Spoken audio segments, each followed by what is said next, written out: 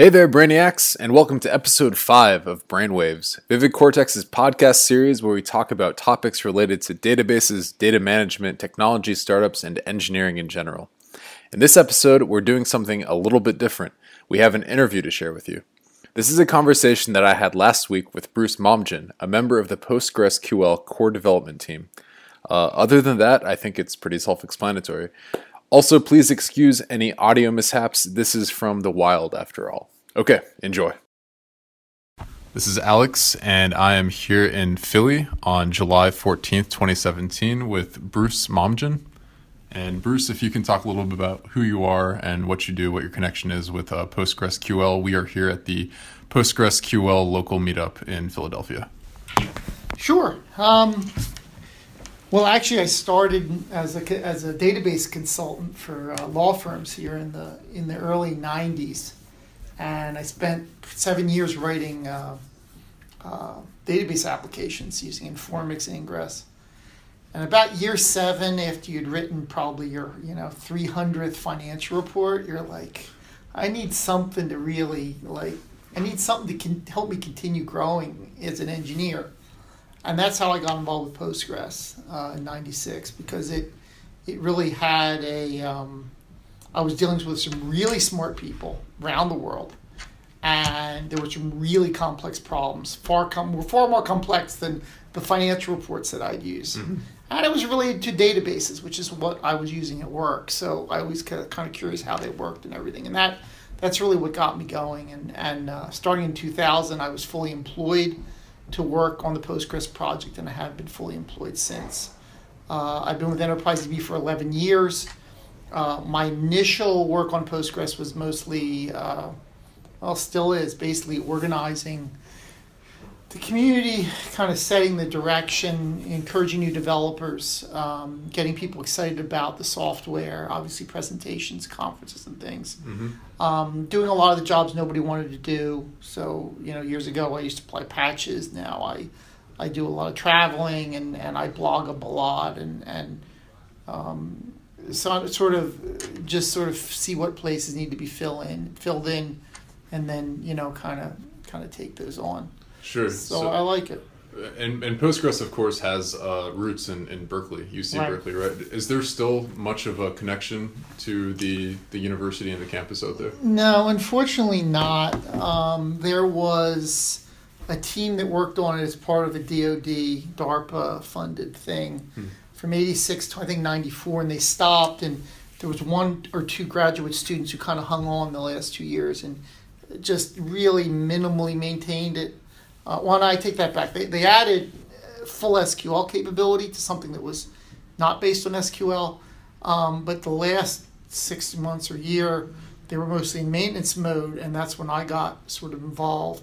So there was really never a team that came from Berkeley. We talked to the single person who was maintaining it. They said, I'm really ready to move on. Mm-hmm. We took it and just continued from there. Gotcha. I ask because I think we're here at the University of Pennsylvania in a classroom for the meetup. There's probably about 75 people. Mm-hmm.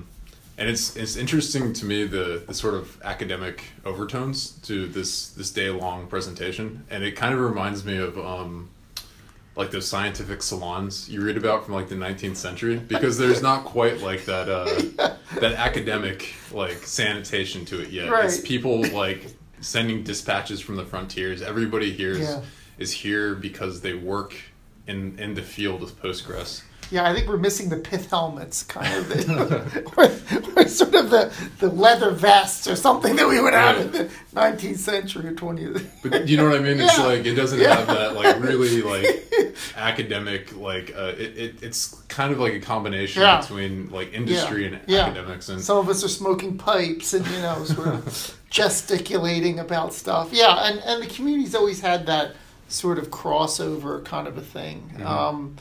I've been to some database conferences, and they're just so commercial driven, that the technology is really at the back, and the engineers are at the back, and you're all about selling in a lot of ways. And then there's some organizations, I have a blog entry wrote about this, some conference I've been to where it feels like the end of the conference, everyone's going to like go into a circle and sort of barbecue a marshmallow over a CPU fan or something. Like it's so kind of hobby oriented that you don't really get seriousness. Gotcha. And this has always been kind of a hybrid. We've never been pure educational as much as I was a professor adjunct professor over at Drexel for a while, another university here in Philly. I've spoken in Moscow. I've spoken in different European countries at universities and Brazil and Asia.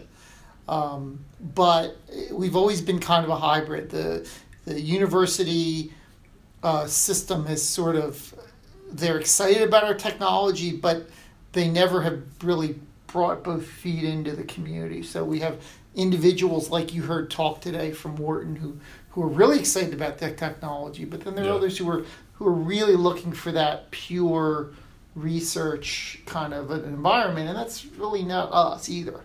Is that something that you've seen evolve in your time working with Postgres, or has it always sort of been this way?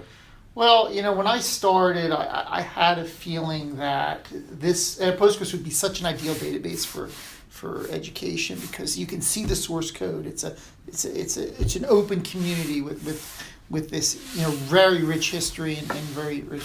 But a lot of academicians are really interested in pure research, and they don't really want to get messed up with having to make a patch that the community will accept, or go through the, writing the patch is one thing, getting it approved is probably 10x the work. Right. And that sort of process of getting from thought and proof of concept to actually production quality that we need is a step that I thought would be easier for education, and it really hasn't been. I haven't seen a whole lot of movement. We've seen movement obviously across, I spoke in Siberia about, at the Siberian Aerospace University about, Postgres, and again, we get invitations all the time, and other community guys are there. But they're always very spotted. There's one or two champions you have in these universities who are like, go, go, go, go, go. But in terms of a mass kind of thing, it hasn't really budged now. I'm sorry to say. Interesting. So one thing I found really fascinating about your presentation this morning, which was about Postgres 10, and I think there will be videos or some sort of recording of the presentations later, which I'll link to however we publish this. You're presenting about Postgres 10 and the 10 features that you were most excited about or that you thought were most worth highlighting. And something that was really interesting to me was watching the community here receive that information. And it wasn't so much you as like this monolithic developer in the middle telling the consumers what they're going to be receiving. It was much more of a collaborative process. Of all the presentations today, it had the most back and forth, you speaking to the audience. Which I thought really highlighted the open source nature of Postgres. And I was just wondering if you could speak to that. Like how important is that to you, that when you're going up there presenting Postgres 10, it's not you just saying this is how it is, but it's rather how much of that do you take back and take to the development team? Yeah, for me that's huge because my slides are online. There's usually recordings of me having given the presentation. So, the idea that you're going to come and just hear somebody spout off about something you could see a recording of really isn't that interesting. One of the aspects of Postgres, I think, you're right, it reinforces the collaborative nature of Postgres. That we're really looking to give users an experience with the software. Rather than just throw it out from the mountain on high, Right. And just sort of spread it all over the world, which I'm sure some open source projects are probably that way, but we've never been that way. We're always, it's sort of like Philly. We're always the underdog, we're always sort of scrapping by, looking for helpers, looking for ways to sort of non-traditionally grow, who we are. And you do that by engaging people. You do that by not talking down to them. You do that by taking their feedback seriously and not dismissing it, which is frankly, a lot of the reaction a lot of engineering has. Mm-hmm. And frankly, I did an interview in India a couple months ago, and one of the quotes that came out of that was that you have to make people feel valued if you're going to grow your community. For sure. And we're 21 years in. We started with a ragtag group and a very small footprint in terms of user base, but you're always looking for that next person. You're always not taking those questions for granted, and you want to engage with them. And you're right, that's a win. You walk out of there and you're like, okay, that was cool. I guess I kind of had to breeze through some of the last slides because I didn't have time. But the goal of the presentation is not to get through the slides. The goal of the presentation is to get people the information that they want, so they feel that their interaction with Postgres, the third time at the conference, the third time that they've spent learning Postgres and using Postgres is a valuable thing. And you're also getting information from them. And you're getting information too. And you're going usually leaving the presentation, and you're either going to your slides, you're cleaning up something that was unclear, or you're sending an email to somebody and you're saying, hey, I just finished a presentation. I got this feedback on your feature. I think you need to, if you could give me an answer what to do. And I do that all the time. I'm, the classic joke is that I get more experienced people than me to sit in the back of the room, and then when I get a question I don't know, I will defer to them. So I'm always not only am I people asking me questions, but I'm also trying to get my more experienced people who may not want to give a talk for whatever reason to at least answer a question and get involved and highlight their contribution because they know more than I do. Let's get them in front. Let's get them to get involved in the discussion. I mean, you say that almost as a joke, but I really think that's a skill to be able to facilitate that interchange of information and to make sure the community is involved in that conversation. What are some of the strengths that you see specific to the Postgres community, and where do you see? I know Postgres 10, like you said today, is not a huge sea change in terms of the product, but where are some of the places you see the community and the product going? I guess I can answer it at the technological level, and I can answer it at the sort of community enthusiasm level. Sure. So if I answer at the community enthusiasm level, I don't think we've been in a stronger place than we are today. I mean, when I started, it was a tiny little group, and now, we have IBM seriously involved in terms of giving hardware, and I'm doing webinars with them, and they're involved with Enterprise DB, and we're doing a lot of benchmarking on some of their 128 core servers that I never thought we'd get access to, high-end hardware like that. And you have Amazon involved as they are. Microsoft's now involved. I mean, pretty much, if you look at the span of companies that are now involved, a lot of the credit card companies are involved. I mean, you're really looking at some really big players. And I frankly visit those customers once in a while, the ones that are EDB customers. That's kind of exciting. Yeah. But I think one of the cool things that I've been really proud of is that the actual mechanics of how the community works and the collaboration between even competing companies who you see even here, is still very positive. There's still a great focus on engineering. There's a great focus on not trying to take as much credit as you can, but effectively trying to make other companies look good, even if they're your competitors. And I know that all the companies that I've dealt with that are here have been able to do that. So that's actually a tricky thing. Yeah. To keep them from infighting, to keep everyone kind of on the up, on the positive side of interaction, and not get mired down in, hey, you got the customer and I didn't, kind of thing. Sure. And we're going to continue working on that, but I've been surprised at how well that's gone. You set the tone from the top, and we have a core team that kind of has a uniform tone on that. But that it's not a given that that's going to filter down all the way to all the people who are involved, because But I've been shocked at how much has filtered down. I mean, that's surprising. Of course, when I look at some of the other open source projects in the mechanisms they use to manage those teams, sometimes it's really discouraging, some of the problems that they've had to deal with. In terms of the technology area, years ago I used to worry that we were fixing a lot of small things, but that the big things, which were going to take months of somebody's full-time work, we're never going to get funded. I mean, when we were just working on the weekends, you could only do so much. Right. And fortunately, that's been, as you can see, that's been really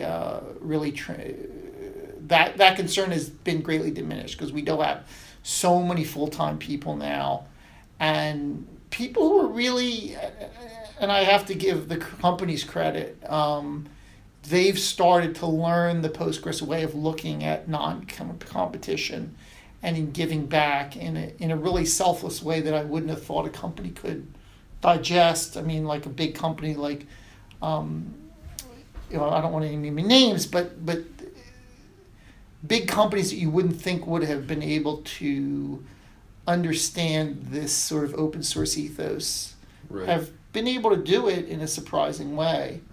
I mean, even my own company, Enterprise DB, has dramatically increased the amount of contribution time that they give to the database, even in the past 3 or 4 years. Yeah. And when I look at all the other companies that are out there, OpenSSG and Second Quadrant and the Postgres Professional and so forth, I mean, they're pouring some major time into community stuff, partially because they see that the community is so well oiled, that they're really not going to get as much done if they try and do it inside their companies. Yeah, and I think that's even in evidence just here in a fairly small local meetup is right. Exactly what we're talking about is really. But if we were dysfunctional, it would be very tempting for them to sort of take things in-house and start to do. Not that we don't have forks of Postgres. We Sure. do. Even Amazon has Aurora, and Yahoo has one, and pretty much a lot of the big IT groups have it. I know Huawei in China has one. But that's part of the license. That's part of the health of the group. But there are enough companies that are really willing to put money just in community. That it's pretty cool stuff. That is cool. And to wrap up, just the last question. Something we've seen a lot at Vivid Cortex with organizations we work with is the generalization of engineering team roles. And just talking to a couple of people today, I've also seen it here, is that the traditional DBA role is really becoming less and less common. There's just much more of this generalized engineering person who also works with the database in some way. How do you think Postgres' team and product supports that change? How do you see that interacting with what you guys are doing? Any thoughts on that in general? Yeah, I actually went over that a little bit yesterday, the tutorial, because the traditional database sort of monolith of the DBAs kind of sit in their own cubicle somewhere else, and you send requests in and they send requests out, and the assumption is that the database is so complicated to manage and maintain and back up and all these other things that somebody who doesn't dedicate their life to that is not going to be able to do anything. Right. That you have to have somebody who dedicates their life to it, and then therefore that person can't do anything else, right? And I don't know why things evolved that way. I mean, certainly they weren't. When I used to do legal consulting, in the 90s, I did everything. I did, I was a DBA. I wrote applications. I administered their Unix machine. Unix at that point was, sort of new. So, I used to do pretty much all the stuff. And I think a lot of it is the fault of the vendors. The vendors had a tendency, database vendors had a tendency to add, they would add a feature, I think, to make a sale. Whether it made sense within the product, whether it was done the best way or possible. They would just find out what, if somebody says, I'll buy your product if it does X, they wouldn't even implement X. They would say, which part of X do you need? And they'd implement just just that part, right, to get it out the door. And then they'd hopefully come to it later, and they never did. Or if they did, they only came to it later when another customer said, I want the missing pieces X, right? That's a terrible way to do engineering. Right.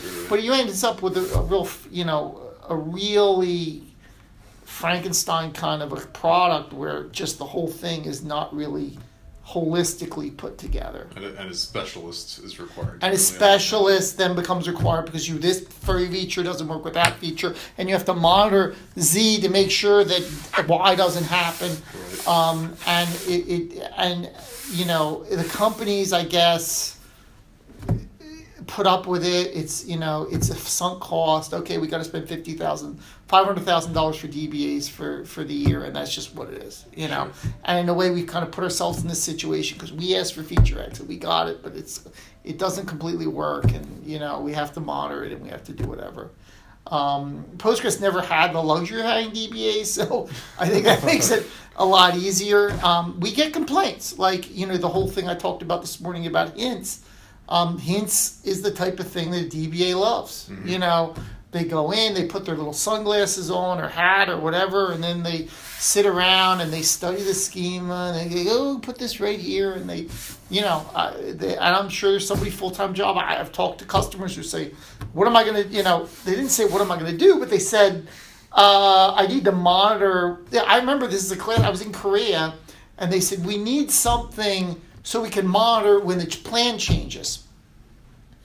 And I'm like, okay, why do you want to monitor when the plan changed?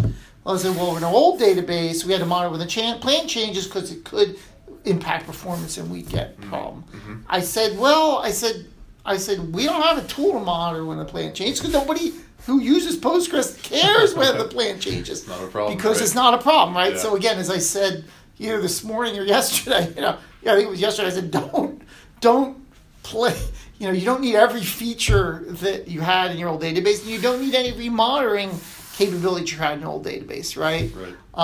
So I think a lot of the NoSQL stuff is a reaction to that monolith that the developers didn't like. And they're like, okay, we're going to make this database so simple that you just plug it, you just install it, and it auto-configures everything. And then you just throw the data at it, and then sometimes you're going to get it back. Well, if the world was that easy, we'd all be, riding unicorns home. Or it's not, right? So Postgres, in a lot of ways, is in that middle. Mm-hmm. And you heard it when I did the administration talk yesterday. We're like, well, we don't really necessarily want all the overhead of having all the features that you might want. We're going to give people a subset that's reasonable, that works cleanly, that's going to give everybody a good. Doesn't mean there's no value to the edge cases, but in terms of giving people a product that's predictable and doesn't break replication, doesn't break when something unusual happens. That's kind of where we are, and I'm hopeful that the market's going to move in that direction. That the NoSQL is a reaction to the monolith, and Postgres is kind of sitting in the middle, after a couple decades, you guys keep going full steam ahead. Yeah, sitting in the middle after a couple decades. Yeah, it's a good place to be. Yeah, it's a good place to be, and we do it because we find it interesting, and we like the problems we're solving, and we get good feedback in what we do, and we're always very attentive to what people think we can do. If we don't think it's a good idea, we're going to say that. We're not going to roll over and do everything. But we do it because we like the technology, and if people also like the technology and we get more use out of it, that's great. It's even better for us. Yeah. Absolutely.